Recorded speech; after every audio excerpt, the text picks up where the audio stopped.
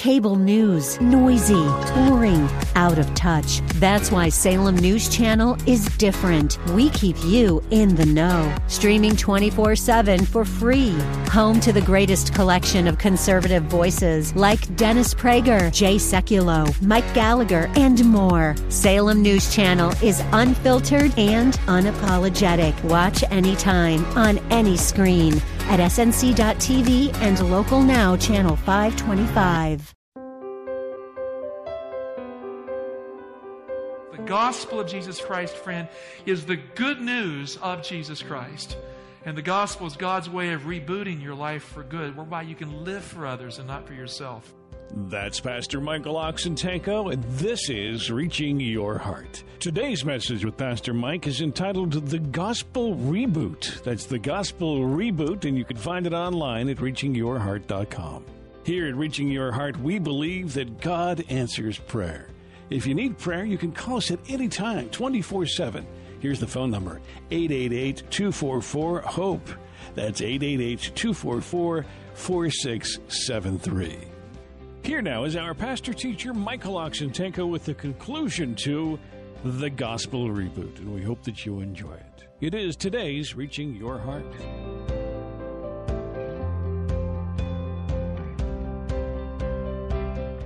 The New Age is bankrupt. Philosophy is bankrupt. Theology is bankrupt. Jesus is not. Sin has that powerful force to rob a person of life. Paul says we are held fast in the snare of Satan and that we are taken captive by his will. So our will doesn't work very well in this world. We are born doing the devil's will instead of God's will. You know, there's a thing going around today in the church, maybe you've heard it, saying that the gospel is about social justice. You ever hear that? You ever hear that? Well, that's a false gospel, because it's not about social justice. It's about the greatest injustice in the history of the world. One man dying for every human being, because we're all sick. And the person who seeks social justice in this world won't get it. We as Christians suffer injustice in this world, do we not? And we cannot take up the sword to produce justice for others. And so we must endure and we must experience what Christ experienced to seize the prize. And so there's a false gospel going out there that would substitute something of a human will for that which we need most, Jesus Christ. Friend, that is why we look at the cross and we see the power of Christ. The gospel is God's power to change the life, to give power for good and to transfer the will, to give us the ability to live with injustice, to give us the ability to love others in spite of what they do. The gospel is God's power to work in us. So what is this gospel that reboots the life according to his will? Turn to 1 Corinthians 15, 1-4. Paul here just lays it out very clearly. He says, "Now I would remind you, brethren, in what terms I preached to you the gospel, which you received, in which you stand." And notice what else he says. "By which you are saved." I mean, there are Christians afraid to use the word saved. I want to be saved. What about you? Therefore, I have to receive the gospel, and you are saved by receiving it. But there's another condition besides receiving it. If you hold it fast unless you believed in vain. I mean, if you hear it, you don't cling to it, and you don't make it a big deal in your life, you don't benefit from it. How many of you go water skiing? Anybody go water skiing? I was once in a theology homiletics class learning how to preach when Dr. Bennett, my homiletics professor, was asking about the sea of glass. He was getting theological in the class. He was saying, "I don't know how they're standing on the sea of glass. Does anybody have a clue here?" And I raised my hand. "Sir, I know how. I know exactly how and why they're standing on the sea of glass with Jesus in the book of Revelation." He says, "Well, tell us." He was a Daniel and Revelation scholar. I said, "Sir, it is not profound at all. They are water skiing with Christ." He looked at me. My grade went down a little bit. But I was right. It's a whole lot of fun moving through the water with Christ. Now, if you've ever water skied, you know you got to hang on to that rope real tight, right? I used to slalom on a single ski, and I threw my back out a couple of times. I did it anyway because I loved it so much. I had barefooted before my leg injury. And to be able to stand on the water barefooting, letting that boat drag you with your feet pushing in, the distance as you're on the water without a ski is exhilarating. What does it take to do it? You got to hang on tight with all you've got. Friend, the gospel of God's good news is for your life. You got to hang on to it with all you've got. Okay, so what is it that we hang on to? Look at verse 3. For I delivered to you as of first importance what I also received, that Christ died for our sins in accordance with the Scriptures. The first in rank, and that means the primary point of that good news that reboots our lives, is the truth that Jesus died for our sins. Now soak it in emotionally and intellectually here. And as sinners, we all deserve to die. The Bible says the wages of sin is death. And God was not willing, friend, to just let your sin run its course in your life and let it kill you at the end in the judgment day. God was unwilling to let that happen. So God gave us Jesus in love, as the gift of love, from the eternal heart of love, the everlasting covenant, His very name, who He is, love, to give His life as the love of God poured out so that you can be forgiven with streams of mercy in your life that run deep and run forever. The Bible says that without the shedding of blood, there is no forgiveness of sins. I've heard people speak of a bloodless atonement in some places. A theologian gets so smart. He says, well, Jesus really didn't have to die. He didn't have to shed His blood. And they directly contradict the Bible when they say that stuff. And they say, well, that's pagan, arbitrary. It's not either. It's moral law. That moral infraction brings death. God does not alter moral law. But God loves you more than moral law. Because He is moral law, He loves you more than Himself. So He sacrificed Himself for moral law, for the justice within Himself, so that you could be set free and live. That is not legalism. That is not arbitrary. That is love. So sometimes a theologian can get so smart, he's too smart to be saved. Jesus shed His blood, and we are forgiven because He did it for us. Paul says in 1 Corinthians 15:3 that the first and foremost truth of the gospel is the truth that Jesus died for our sins. Don't try and reason this truth away with some complicated theology if you want to be saved. Just accept it. Jesus died for me. In the book The Desire of Ages, page 25, my favorite inspirational writer, in poetic terms, kind of puts it in a beautiful way. Christ was treated as we deserve, that we might be treated as He deserves. He was condemned for our sins, in which He had no share, that we might be justified by His righteousness, in which we had no share.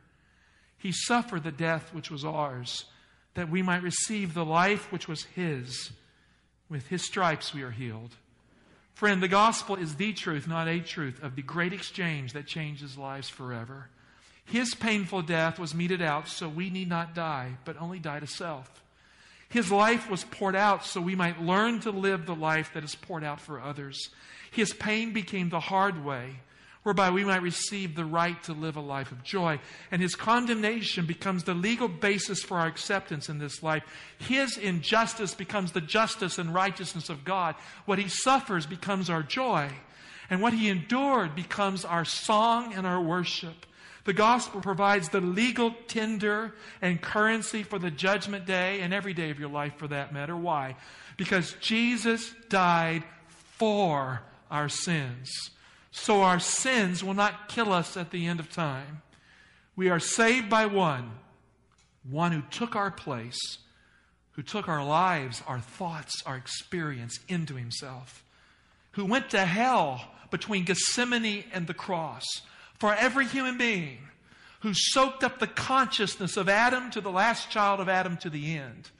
And somehow through the nexus of the second Adam, He became the horror point for the human race, that He might redeem us from it all, soak it to the dregs, and rob it of its power to rip you of life, whereby you might live. And so He dies. Amen. The ultimate truth is the cross of Calvary. Christ died for our sins.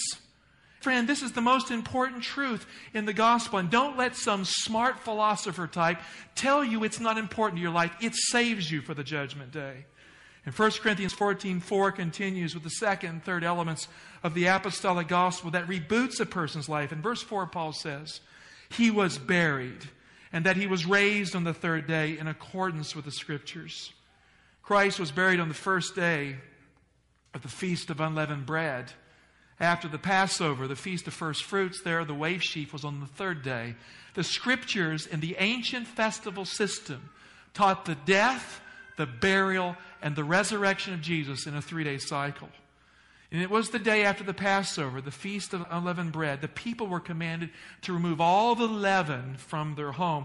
Leaven represents sin. It spreads. It kind of gets into everything. And it was removed. Why? Because the burial of Christ represents the removal of sin from the universe.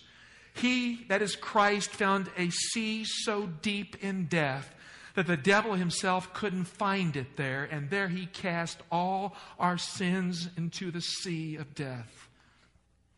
And you are the only one that can dig them up, so don't. So Jesus died for our sins. Then he was buried to get rid of them. And thirdly, as the third element of the apostolic gospel, he was raised in accordance with the Scriptures. Since Jesus died for our sins, why was he resurrected? Here's why. Look at Romans 4:23 to 25. Verse 25 is the key verse. We'll look for context here.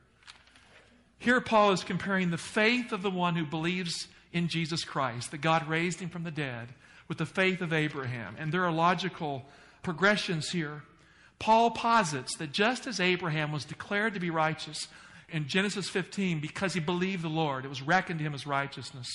Thus, when you believe in the apostolic gospel, you believe in Jesus as your Savior. He died for your sins. You accept the resurrection for you. You are accounted righteous before God as if you had never sinned.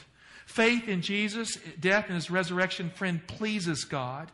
It is the door that opens heaven's storehouse, that provides God's currency into your life. Faith takes the gospel of peace, God's gospel, and holds it fast, and faith brings the forgiveness and acceptance of God to the heart and the life that is declared righteous by God today and for the judgment day. Romans 4:22. That is why Abraham's faith was reckoned to him as righteousness. He's following a line of thought.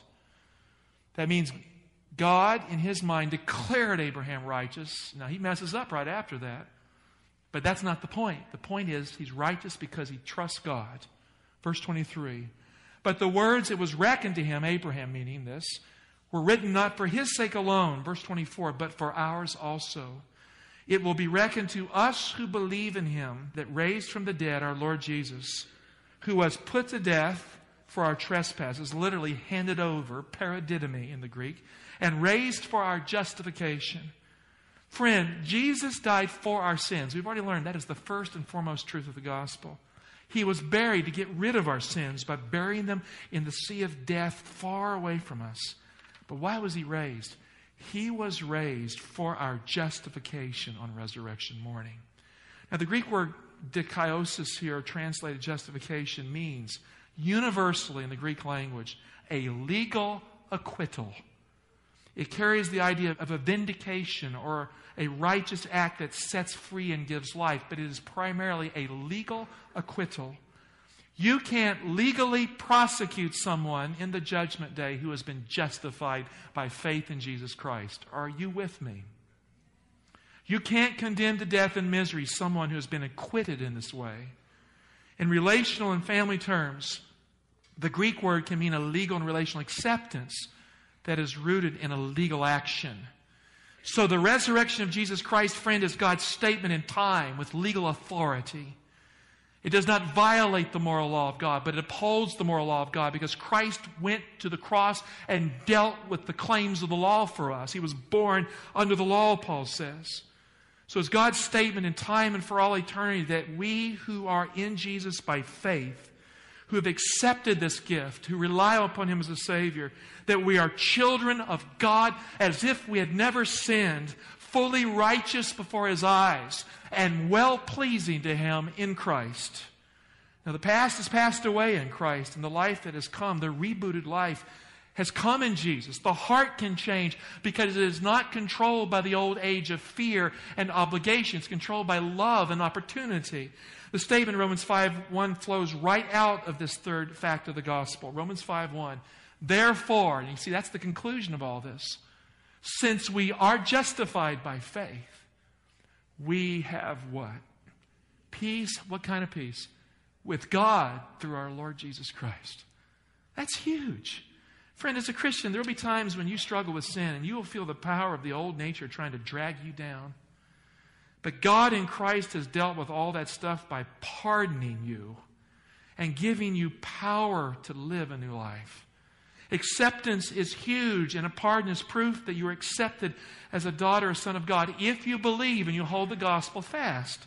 So by the power of the gospel, you have the legal right and the Holy Spirit energy, the dynamite power to become what you are, a transformed child of God. God accepts the believer who places his or her trust in Jesus at the beginning of the journey, not just at the end of the journey, because of Christ. And God accepts that person as a son or daughter of God with the full privileges of the family of God. There are no second-class citizens in God's family. So how does God treat a person who holds to the apostolic gospel tight in his heart by faith? Romans 8:1. Here it is, clearly put forth. There is therefore now no condemnation for those who are where? In Christ Jesus. Praise God. You know, that just gets me where I need it. Others may scowl at you. God is not. You may be scowling at yourself. Quit doing that. In Christ, no condemnation. Now, if you're not in Christ, there's lots of it. You have to align. Verse 2. For the law of the Spirit of life in Christ Jesus has set me free from the law of sin and death. The law of sin and death is a selfish kind of law. It's God's moral law trying to be kept by people who believe that by doing it they'll save themselves. The soul that sins, that soul will die. And the soul that sins, that soul sins because of a selfish kind of law. Sin is the art of making your life the center of your own universe. Even the moral law of God can be turned towards selfish, legalistic ends. Christ died and Christ gave himself so that the power of the law of selfish living would surrender to the law of love and life and giving in Christ. The resurrection would transform the old age, the old and obsolete era of the old covenant that only puts the law of God on a hard stone, that it would end when God puts the living Christ with the law in his heart in your heart.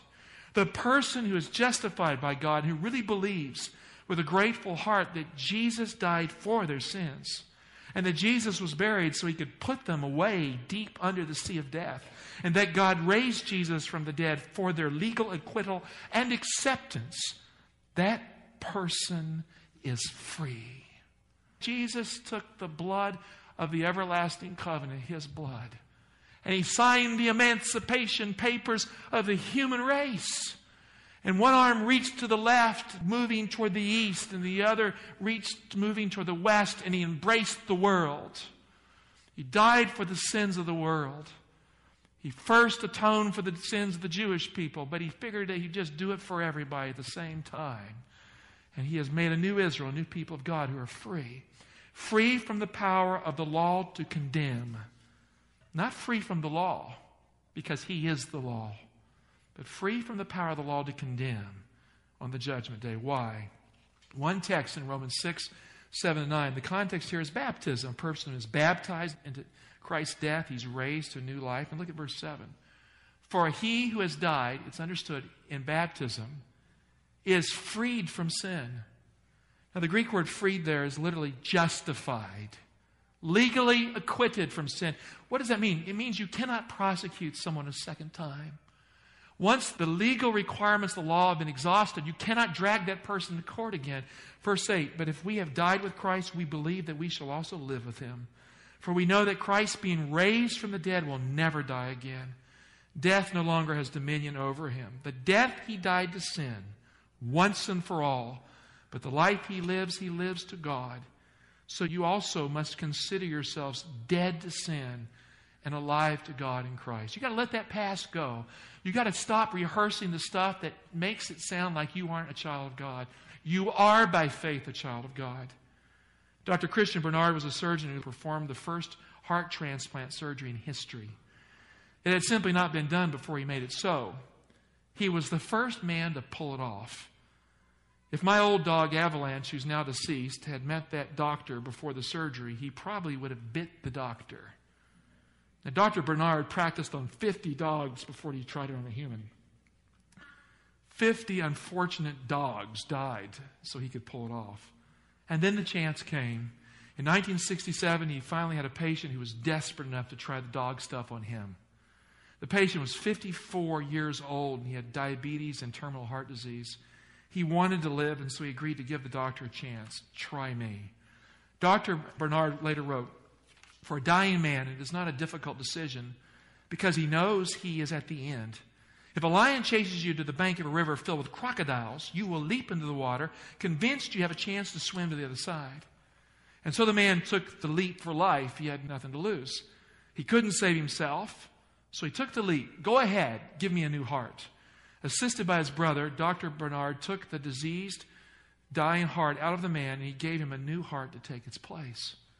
When the surgery was done, the doctor sewed him up, and the new heart began its timely beating deep inside his chest.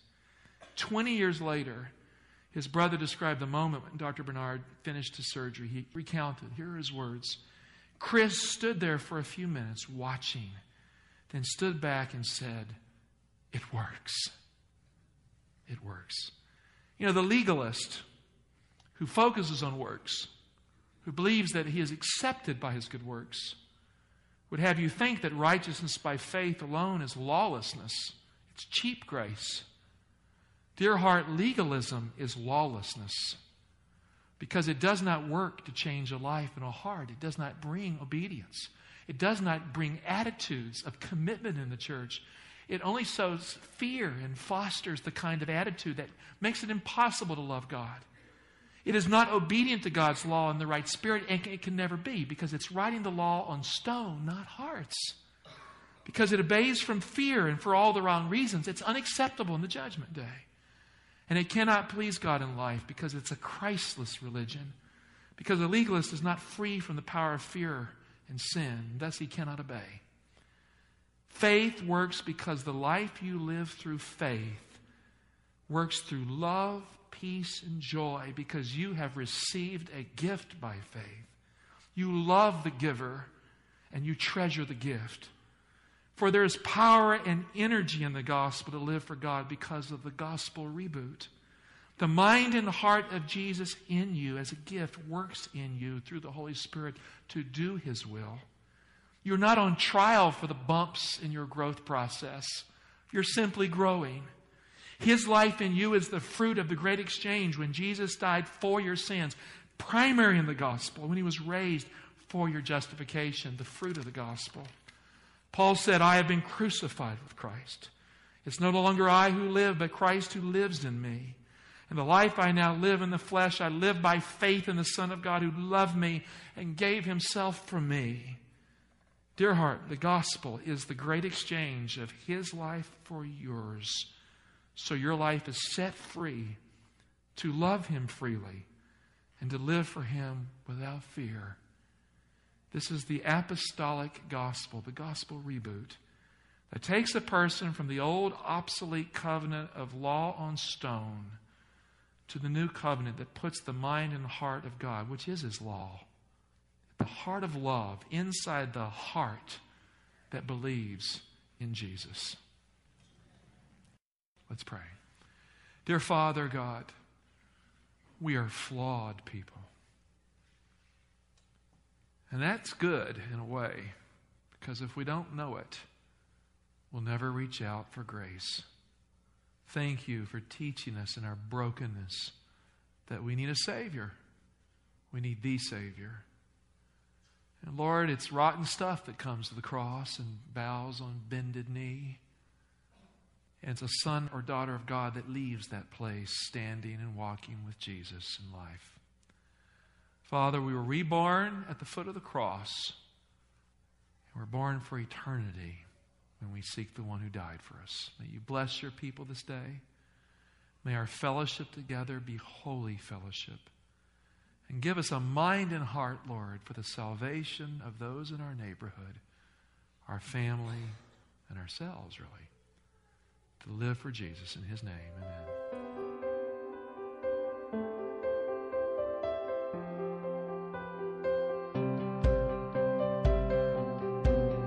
If you're a regular listener to this broadcast, or if you've just tuned in for the first time and have been inspired by this sermon, and you'd like to partner with us to help keep these radio broadcasts on the air, You can simply call us at 1-888-244-HOPE.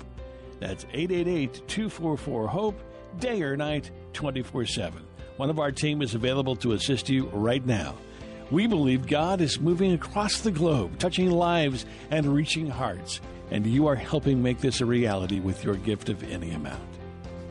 These are urgent times, and God has an urgent message. God's message in Revelation is one of warning and encouragement, and it's a personal appeal to all of mankind.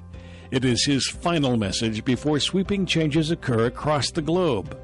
Events that will take place just prior to Christ's second coming. You see, God doesn't want His church to be surprised by the events that will take place. He wants His church ready for His return. We have a book titled God's Last Altar Call that will encourage you and help you understand what events must take place as found in the book of Revelation. We'll send you this book for a donation of any amount and pray that you will be encouraged to know that you can discern the events that must take place prior to His second coming. Please call at any time, 24/7, 888-244-HOPE. And with a donation of any amount, we'll send the book right out to you entitled God's Last Altar Call. Join us again next time for another edition of Reaching Your Heart.